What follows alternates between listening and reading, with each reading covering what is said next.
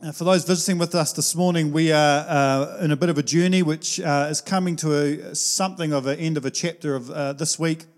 We're inviting our church to consider what their part to play is in terms of giving sacrificially above and beyond our normal giving to a building, whether it's a building in Tamatea or a building somewhere else. We are not sure. We're definitely in the context of a discerning time here.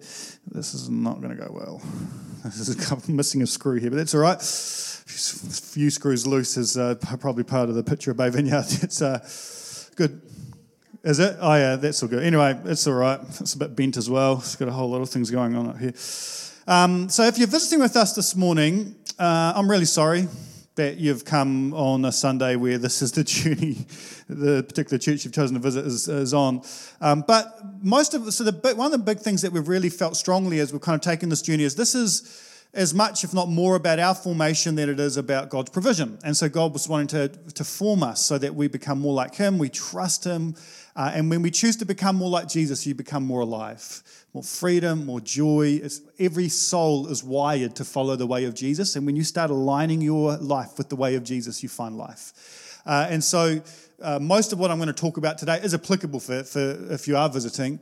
There's just a little bit at the end there that you can glaze over with. But unless the Lord has called you here for such a moment as this, where you've been wondering what to do with that spare $1 million, in which case we're really grateful you're here, and may the Lord really move your heart and wallet.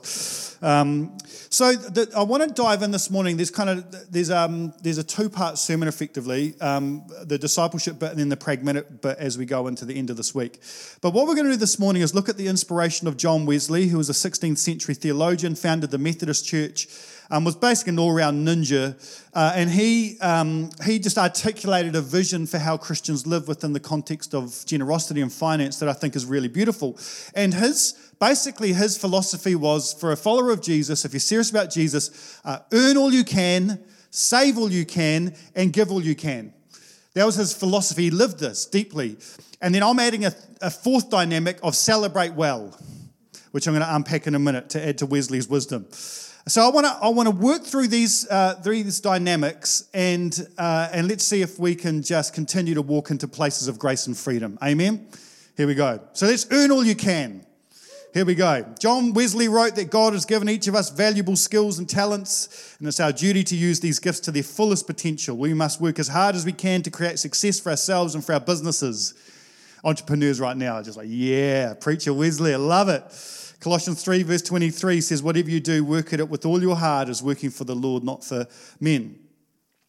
And so John Wesley actually grew up in poverty.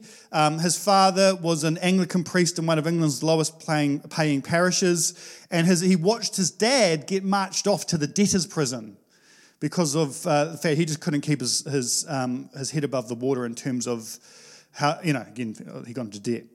So then John is like, man, back in the day, like being a priest was kind of like a glamour, had a lot of kudos in society. Those days are gone, right? I'm equivalent to a used car salesman or a politician, It's like I'm down there when it comes to my job. It's awkward turtle on every plane ride. I just normally put my headphones on and try and avoid that discussion about, what do you do, bro? And also partly I don't look like a priest, which I kind of like as well. I like spinning people out about that. Anyway, whatever, that's my things. So John Wesley's like, flag that. So he's like, he goes to Oxford instead. And he's a very smart guy, becomes a teacher at the Oxford University. And he started off on a salary of £30 a year. Now, it's hard for us to work out. That back then is more than enough for a single man to live on and live well, okay? So he's doing all right. And then, like, his money he gets paid more and more, for £60, £90, £120, eventually to over £1,000 a year. And rather than believing, like some people did at the time, that money was kind of just evil, avoided at all costs, Wesley thought of all the good that one could do with money. More money meant more good. That's good. That's helpful theology. John Wesley knew how to earn money, and he did it well. But his whole thing was like a balance must be struck between causing no harm to our fellow man while gaining the most resources that we can. That's key. You don't harm someone in the creation of your resources. And so I like that. Now, I'm not an entrepreneur or a great business person, hashtag pastor from my life, okay? I'm grateful for Steve Bradley, who's had a history of just brilliant economic stuff and, Big Dog and Hewlett-Packard back in the day, international man of mystery and all that. So, we need him in our team because he's brilliant with the finances and all that sort of stuff. But in a sense this morning, I want to release you, entrepreneurs and businessmen and women, to go for it. There's a lot of theology that undergirds this whole thing, this whole concept of yes, there's literally a gift on some of you. It's a grace that's on you to make money. Be free in Jesus' name, do that, right? But pay attention to the rest of the sermon. So earn all you can. Secondly, save all you can. John Wesley then wrote of the importance of living frugally. He says, we must not squander away these hard-earned resources by trying to keep up with the Joneses. Wesley himself lived a very humble life, never raising his budget throughout his entire ministry life. And this is interesting. Wesley pointed out that when people begin to spend money on things they do not really need, they begin to want more things they do not really need, stating, who would depend anything in gratifying these desires if he considered that to gratify them is to increase them? Nothing can be more certain of this. Daily experience shows that the more they are indulged, they increase the more. It's like the Turkish delight in The Lion, the Witch, and the Wardrobe, It just leaves Edmund longing for more. I've got to have some more. And so he was like, well, we need to save as much as we can. And this is where I think for us in the West, this is a challenge. Because, again, we have between 4,000 and 10,000 advertisements that you're going to see today. And what's that doing? Breeding dissatisfaction in you, saying if you have this, you'll be happy. Right? I mean, I don't think we can overstate the impact that has on us. So it's very tricky for us to go, I know what it looks like to live simply. But the invitation of John Wesley, as he looks at the life of Jesus, to live simply is not to ruin our fun. It's because living simply makes life far more enjoyable in lots of ways. For example, when you choose to live simply, and I'm going to talk, this is why celebrate well is an important point at the end here, but when we choose to live simply, when we do have moments of celebration, they're special.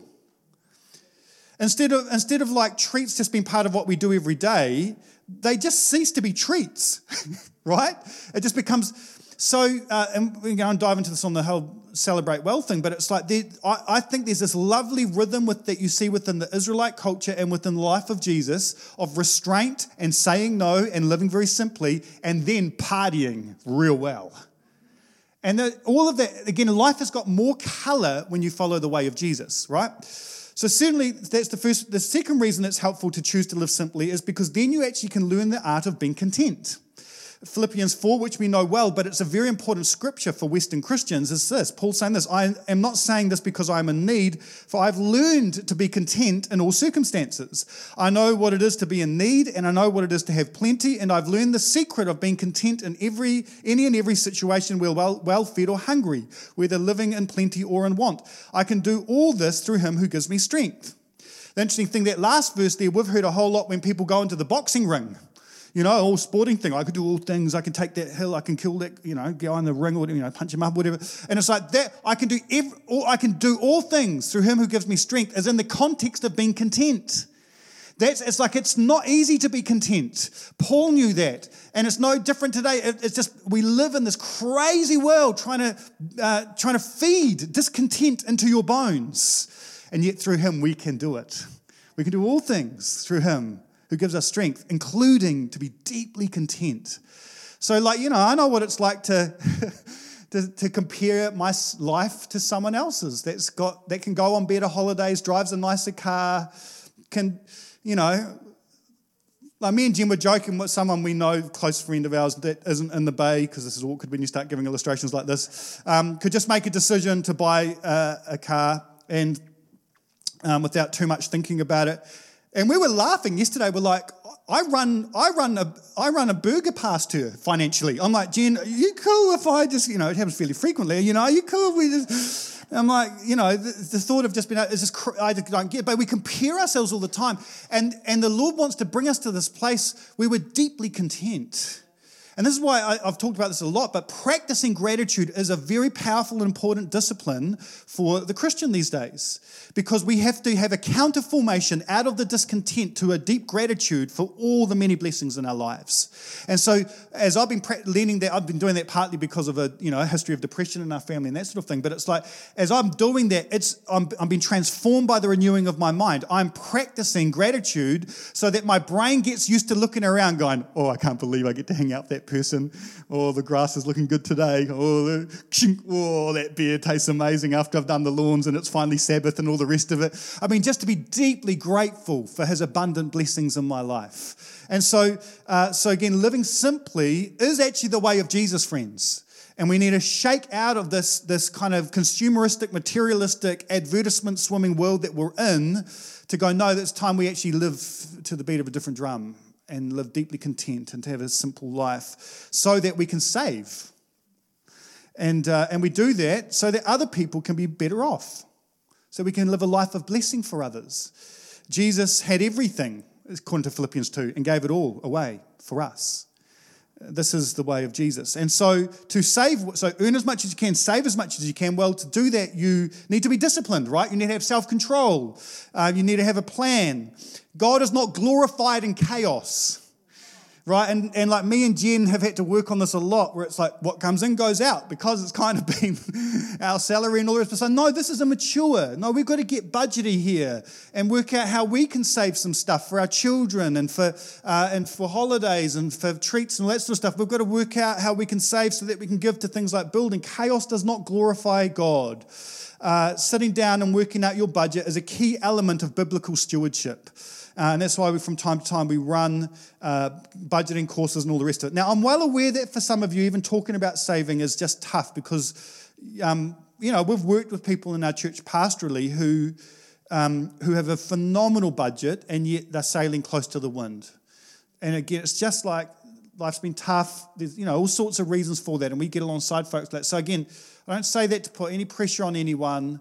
If that's you, where you're like, it is really tough for me because of, there's it's not a negligence thing or a stewardship thing, it's a circumstance thing, then grace and peace.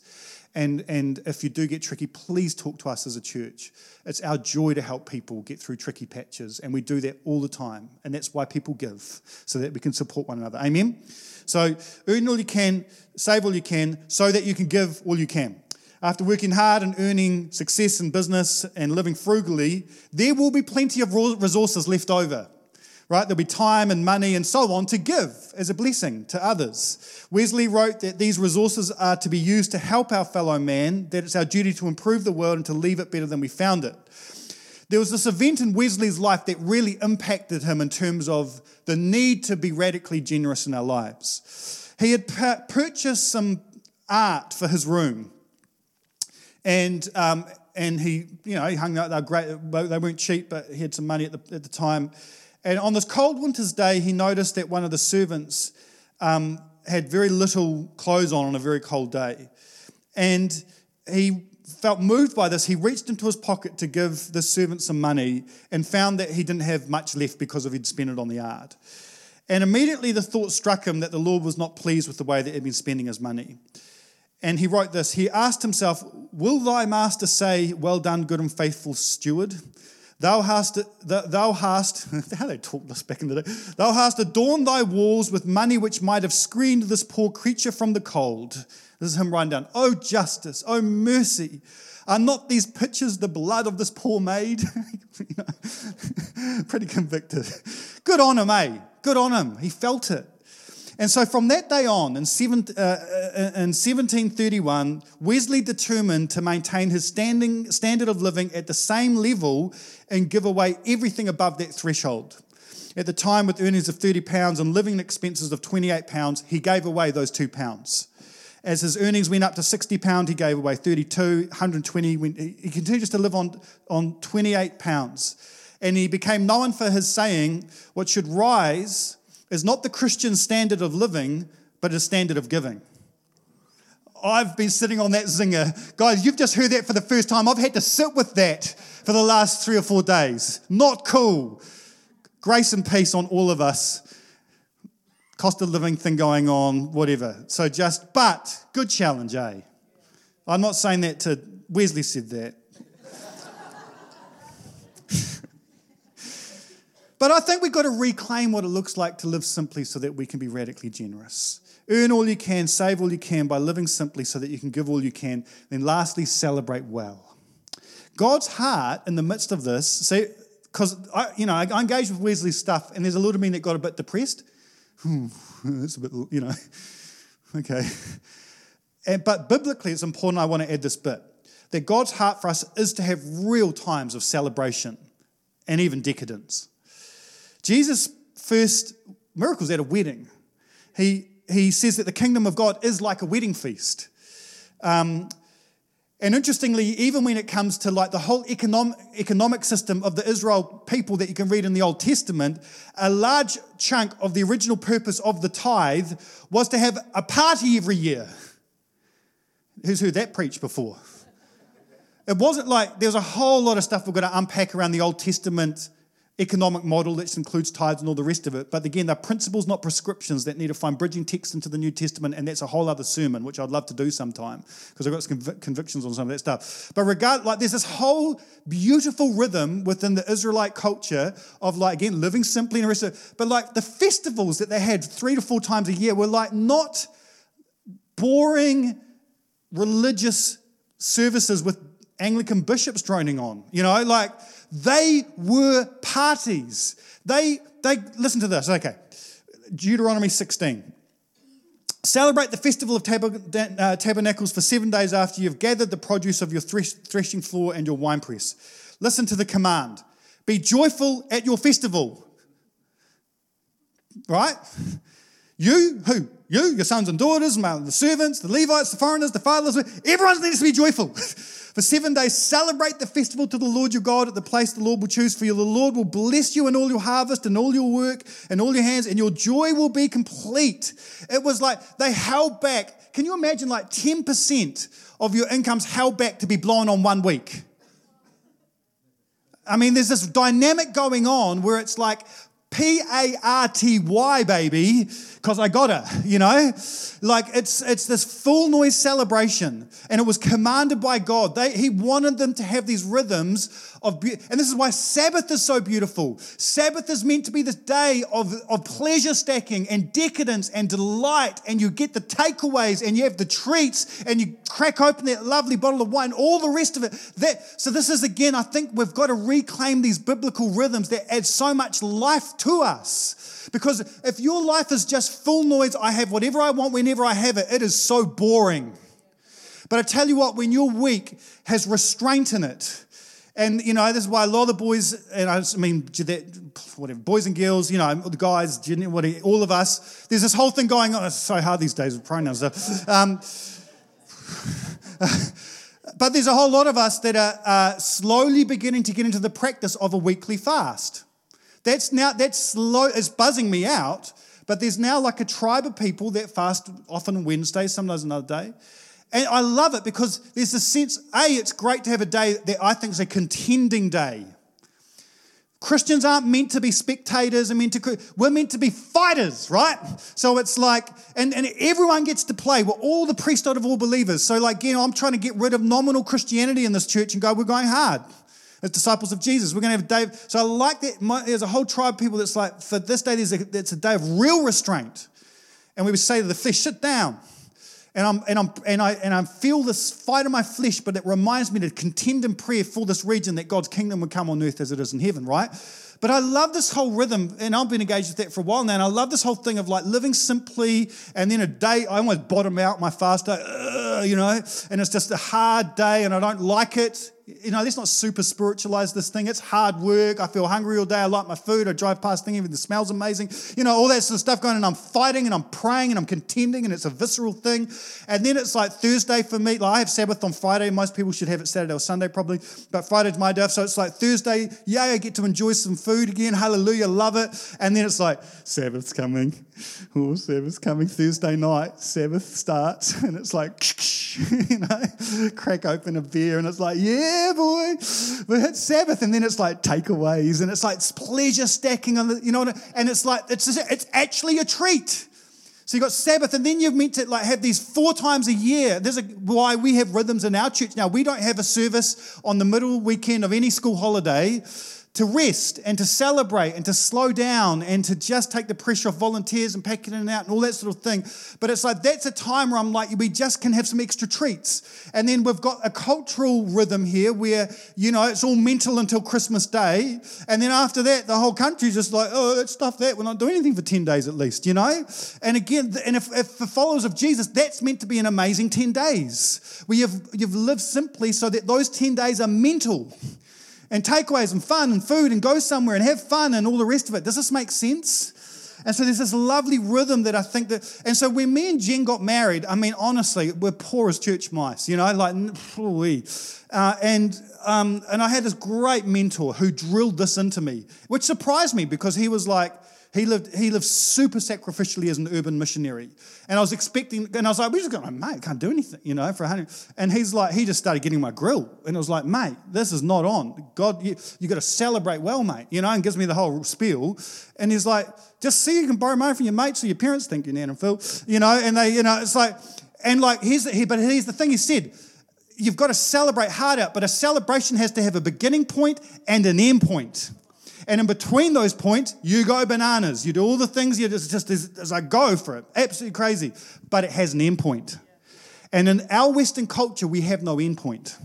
And so we just we swim in Instagram and TV adverts and social media things, and we think that the lie is that life should be decadent the whole time. The way of Jesus says no. Earn as much as you can, save as much as you can by living simply so that you can give as much as you can. And then there are moments of beautiful celebration where you've got the cash and the resources and the lifestyle to do that, which I think is so, so beautiful. So that's the discipleship side of, here's the invitation of God for us as a church to keep leaning in to rhythms financially that see us live well. So that we just don't live for ourselves, we genuinely follow the cruciform way of Jesus so that our life's a blessing for others. The story does not end on Friday, it ends on Sunday. Hallelujah. New life bursts into our world when we choose to align ourselves the way of Jesus more and more. As we come into land of a bit of a journey with this whole building thing, I do now, for those visiting, tune out. I want to talk a little bit about that kingdom vision for finance when it comes to this building. 2 Corinthians chapter 9, 6 to 13. Now, the context of this is that Paul in the early church has challenged a number of times established churches to be generous, and the context here is in the establishment of new churches. And these churches, most of the guys giving to this stuff, they wouldn't have seen these churches, but Paul was like, hey, existing churches, we want you to give. And this is what he writes to the church in Corinth. Remember this, or to the church in Bay Vineyard. Remember this. A farmer who plants only a few seeds will get a small crop, but the one who plants generously will get a generous crop. You must each decide in your heart how much to give. Church, when it comes to the building, you must each decide in your own heart what you're going to give. Here's the thing that most people say when it comes to raising capital for something like a building in a church. They say there's going to be people in your church, Sam, that no matter what you say, they're going to give. You need to get out there and fart and then say give, and they'll give. Like they are just so generous, they'll sense the Lord on that fart, and they'll be like, yeah, all right, and they'll talk to them, and it's like, let's go. There are people who, it doesn't matter what you say, won't give anything. I just pray that God will heal you of whatever it is got you in that space. That's not a place of freedom. It's not a place of life.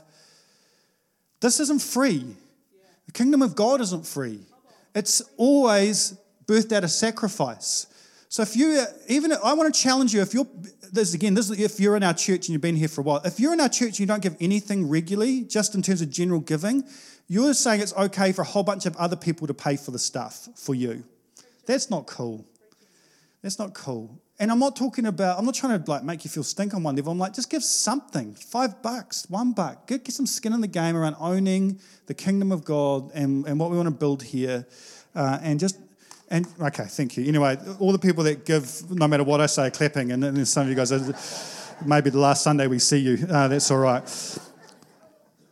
But listen to this. Don't give reluctantly, or in response to pressure. So literally my little rant that's there, if that felt like pressure, just ignore it. But if it felt like God just convicting you, then run with it like Wesley did when he saw his poor servant with nothing. Just let God change your heart. Don't do it, because God loves a person who gives cheerfully. This is why we hoot and holler every time we take up our offering. It's because we're trying to break this whole thing of like giving is something we have to do.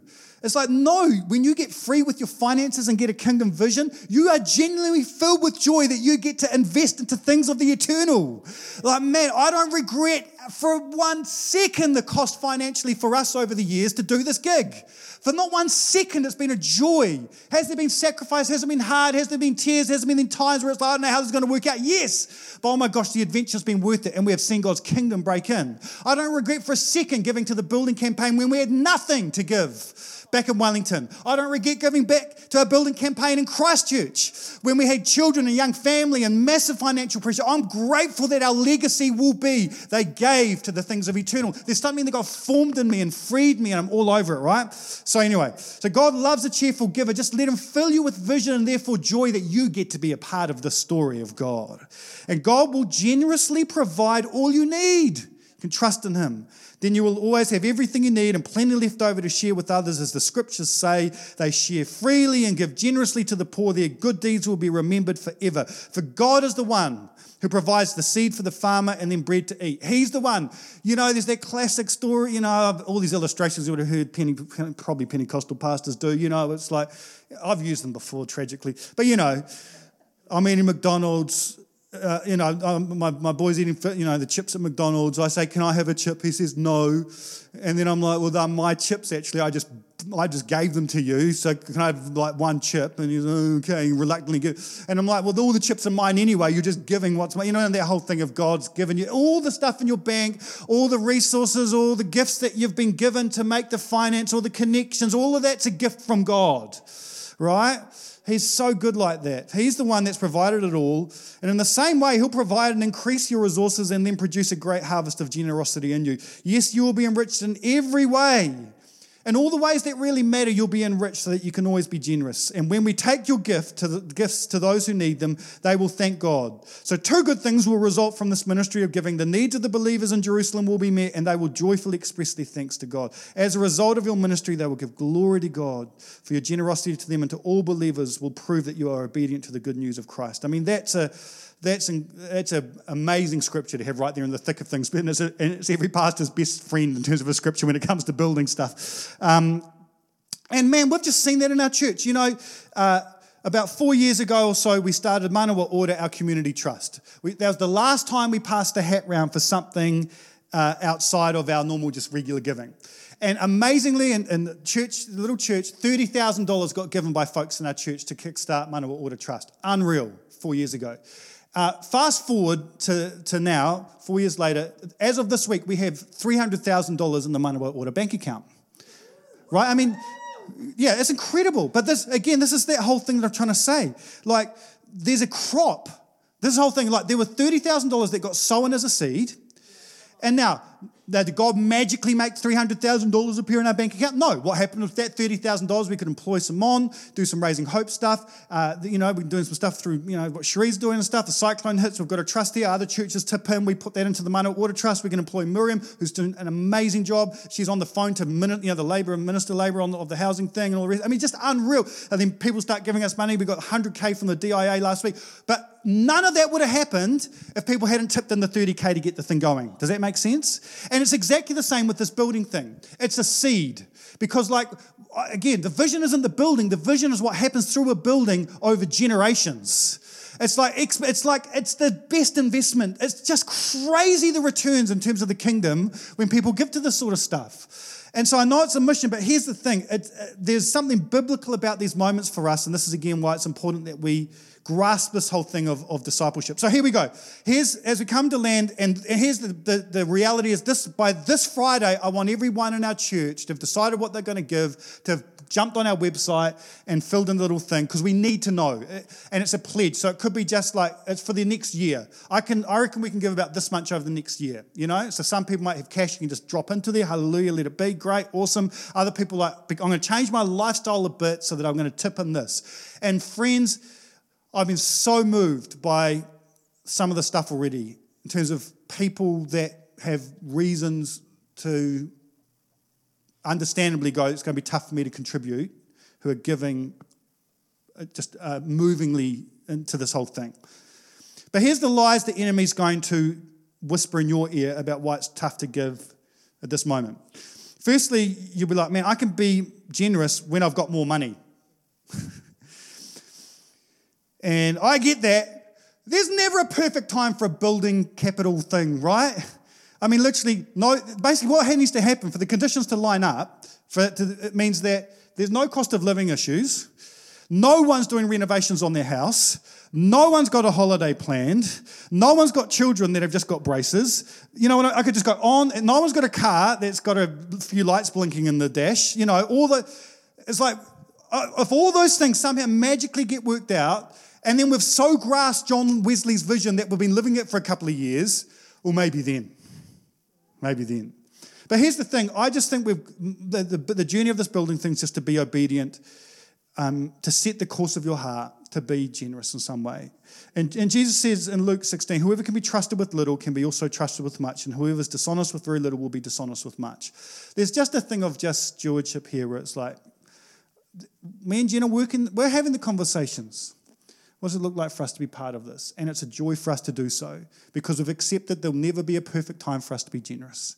And it means we're going to have to say no to some things, and that's okay for the sake of the kingdom. When was the last time we gave sacrificially? So that's the first thing. The lie is that I can be generous when I have my morning. Secondly, here's the second lie. It's only going to count if it's a certain amount. This is one I'm worried about in our church. I just think the lie of the enemy is like, mate, we can only chip in $100. That's not worth it. What is that going to do? But have you thought about the fact that if 100 people say no to $100, what that's meant for our church? That's $10,000 we don't have to serve the poor, tip into the building.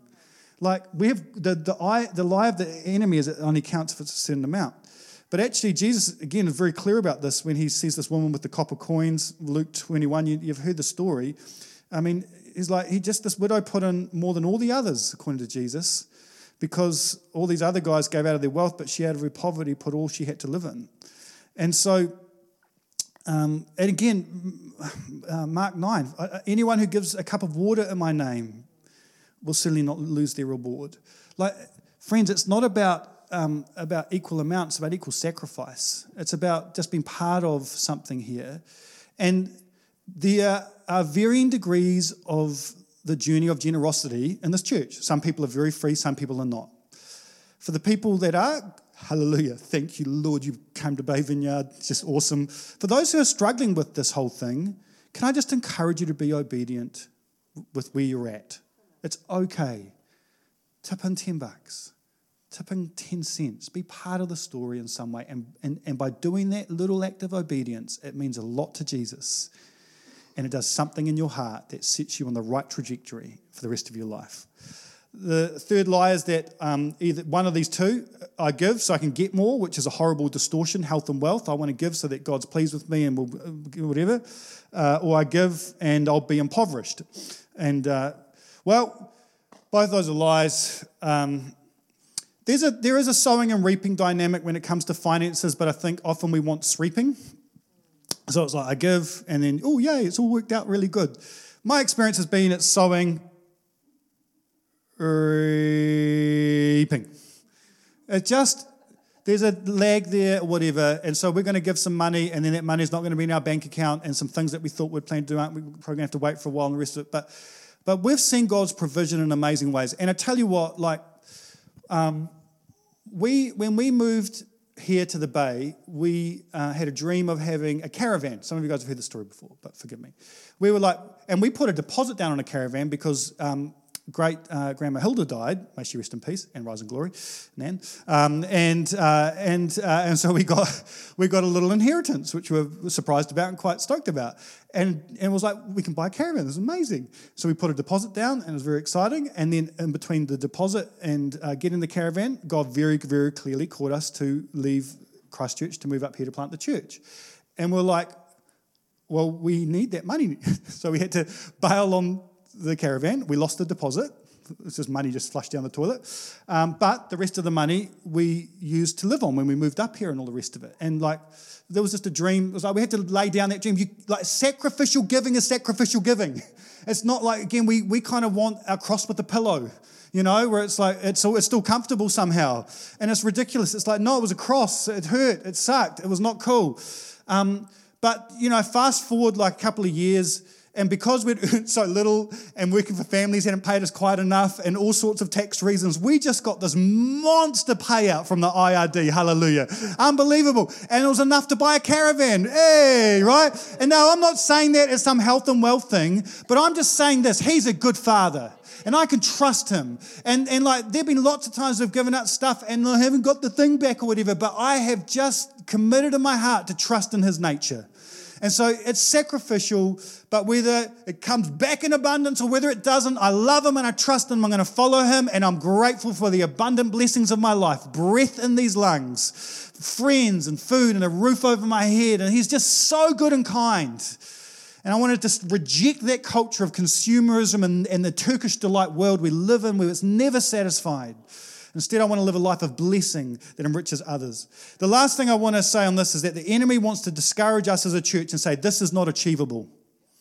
And we just want to say, screw you, devil. Screw you, man. We say yes. And God's invited us to say yes. And so we have seen that with Manawa Order. We have seen God provide for us abundantly in the church, incredible. And so this is just once more an opportunity for us to be part of that story. This is so achievable for us as a community that we can. Now, again, the building in Tamatea, we're working on that. Whether it's that building or not, that's the catalyst for this offering. And whatever comes in, that offering is going to be used for whatever the building looks like with the whole process going on there. But don't give because of that building. Give because of obedience, because this is the time the Lord's called us just to sacrificially give and to play our part in all the rest of it. Here's the dream. In Moses' era, they this moment where they go to raise money for the tabernacle, for the temple that they're going to be building. And so again, the stuff just doesn't happen. People, every building, whether it came to the temple, the tabernacle, or the little Anglican church you grew up in, or whatever it is, everyone sacrificed in some way for some place to be able to gather to worship, right? Every time. It doesn't drop out of the sky, these things, right? So they go to the Israelite community, and verse 4, this is what the Lord has commanded. From what you have, take an offering for the Lord. Everyone who is willing is to bring to the Lord an offering of gold, silver, and bronze. In verse 29, all the Israelite men and women who were willing brought to the Lord free will offerings for all the work the Lord through Moses had commanded them to do.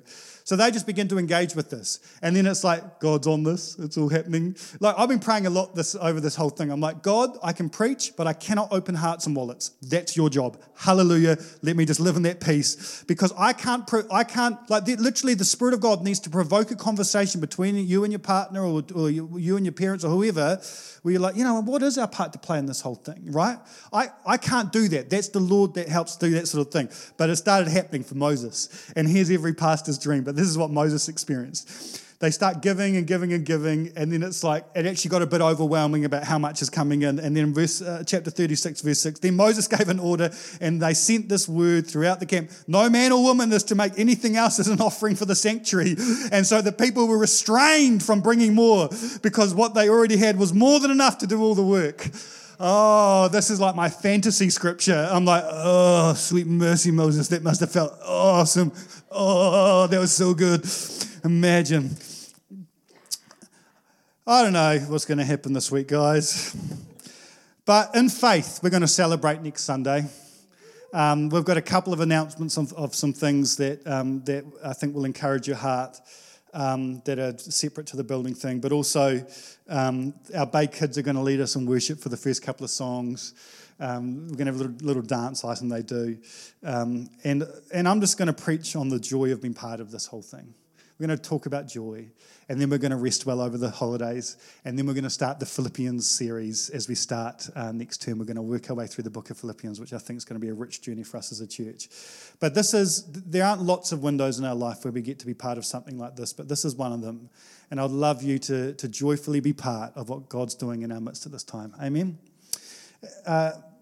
We're at the gate, and they're struggling to get the door open. So just as they do that, before we disembark,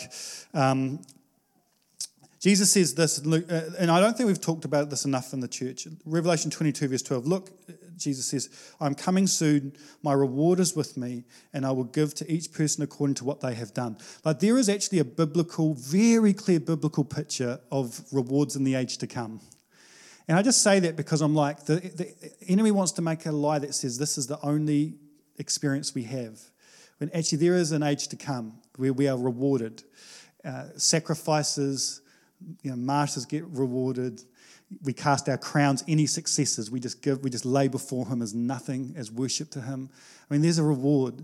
And this is why Jesus talks about giving to things that have an eternal value.